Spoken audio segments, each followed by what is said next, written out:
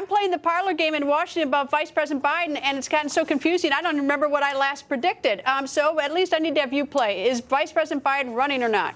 Oh, I think he's running. And I think he's running partly as an insurance policy because Hillary may well collapse at some point.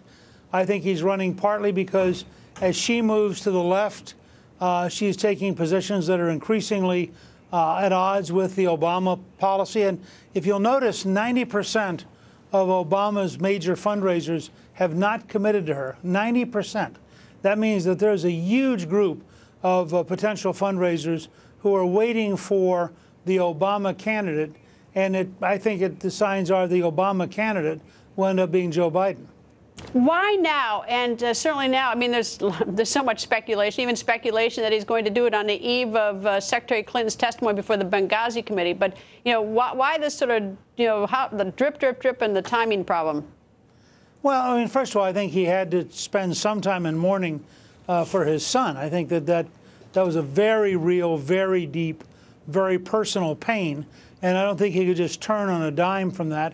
I think, second, the clock starts to work in terms of entering the South Carolina primary and doing some other key things. And so there comes a point where you've got to start making a move.